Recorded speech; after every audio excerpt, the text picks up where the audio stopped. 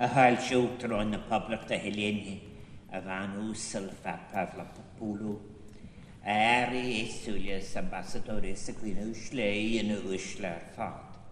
Gam bwycas leta útran as da gwyd focal cynolta nacht, agus gwylsid gymor arm, agus gam bwycas leta mahan hen ys ar san mathan cael y saifin, yn tara da horti toi tiastal am marwna di yn wyltish na herin, agus sa dostrygad iliar fad, ta mwyddon y ddiachdiad. Ta fan y diachdiad freshen os na norogdo, ta spanag derin as dom henlin yn tiarmin ys fwljar margin, agus me mich jasaf teifel at y niw geistert len ar rawr an asiolta, hwgyn ar cod y faim gymor ar am niw wand y far yn le special da sio, agus am cwrs da dy gytsin ach da far na coswlwch da edrin mor nosiwn cymon.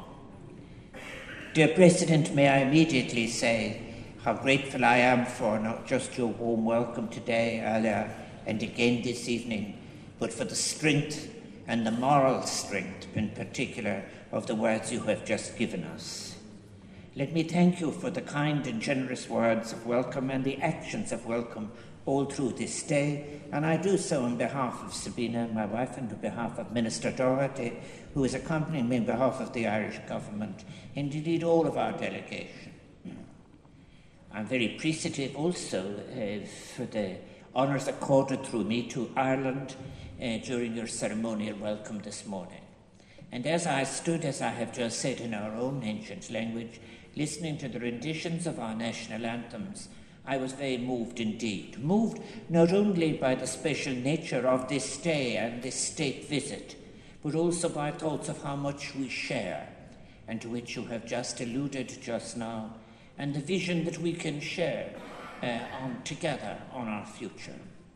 President, I very much appreciated the valuable opportunity which today presented for what was a very substantive and open dialogue about the challenges today for our Europe and for our two peoples. We share a common perspective on the future of the European Union, the urgency of recovering and strengthening social cohesion, the vital importance of protecting human rights as we seek to address the needs of those fleeing from war and persecution, and the need to forge ever stronger and enduring cultural, education and business link. And as you've just described it, this union we want of the future is a union that can be a source for the promotion of values of democracy and peace and creativity and indeed joy. President, we're at a moment when all of our citizens in the European Union must be involved and must be included, all of them from below, in discerning and debating the future of our union. We in Ireland have perhaps a more immediate and practical and immediate context for this, the intention of our neighbour, the United Kingdom, to withdraw from the European Union, and the associated negotiations that are taking place are a concern for Ireland, indeed, and we appreciate it very much as they are for the Union. And the government of Ireland would want me to indicate to you and your government and to the people of Greece how greatly we appreciate the solidarity shown by our European partners, but in particular by Greece, throughout the negotiations which continue. These matters which are being negotiated are part of a deeper question. What is to be the future shape and direction of our European Union? So much of our shared moral patrimony, of our most egalitarian and humane traditions, have their origins in Greece, both ancient and modern. This morning, President, you presented me, and I thank you for it, the gift of your own beautiful reflection, the cradle of European civilization, which you gave me today, and which indeed contains the reference to Andrew Malraux's commemorative, wonderful speech on the occasion of the switching on of the lights of the lighting of the Acropolis. I think you suggested then, and he suggested in that important speech, I think that the cause of the civilization comprised above all else two great values: I think culture and courage. And culture and courage can have be such great value to us today. I had the great and Siglan honour more than 20 years ago of sitting at the Council of Culture Ministers with the great and wonderful Melina Mercouri, and we often spoke about culture as something that was dynamic, inclusive, and full of hope. And how often today we hear those reflecting the European Union saying, if only it had begun and paid more attention to culture. And as we debate and discuss the future of our union, we do so cognizant of the role that the union has played at its best in transforming our two countries. And it is my hope that the summit that will take place on the Western Balkans in May will prove to be a milestone too in welcoming others into our union based on a shared commitment to the values of respect for human dignity and human rights, freedom, democracy, equality, and I repeat again, creativity. Our union, as you have said, President, stretches from the west of Ireland, where Sabina and I call home, to the borders of Greece.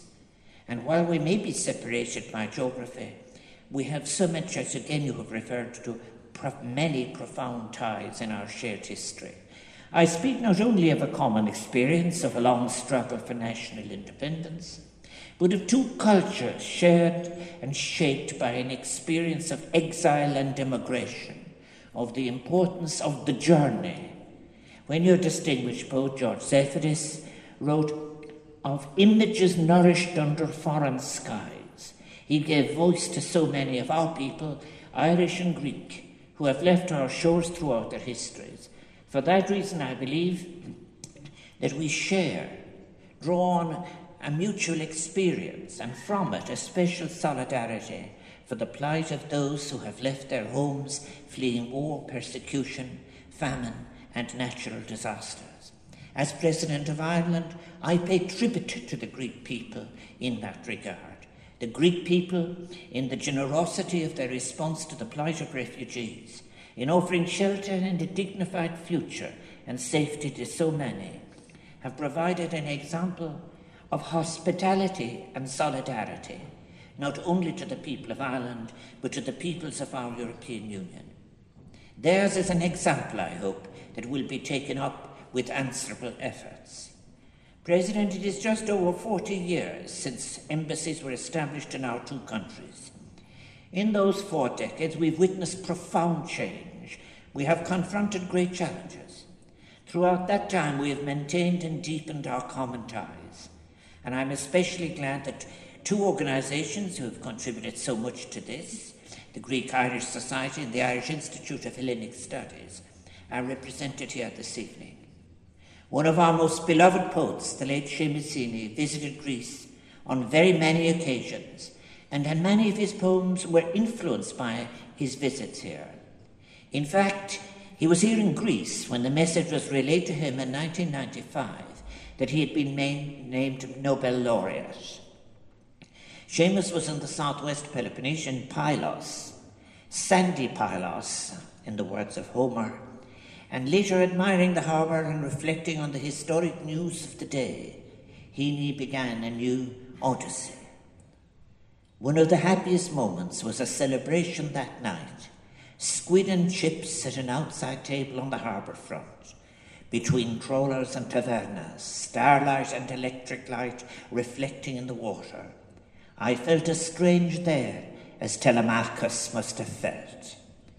So many Irish people have come and returned to Greece over the years, not only for the beauty of landscape and the warmth of the Greek people, but also to participate in the culture and life of the Hellenic Republic.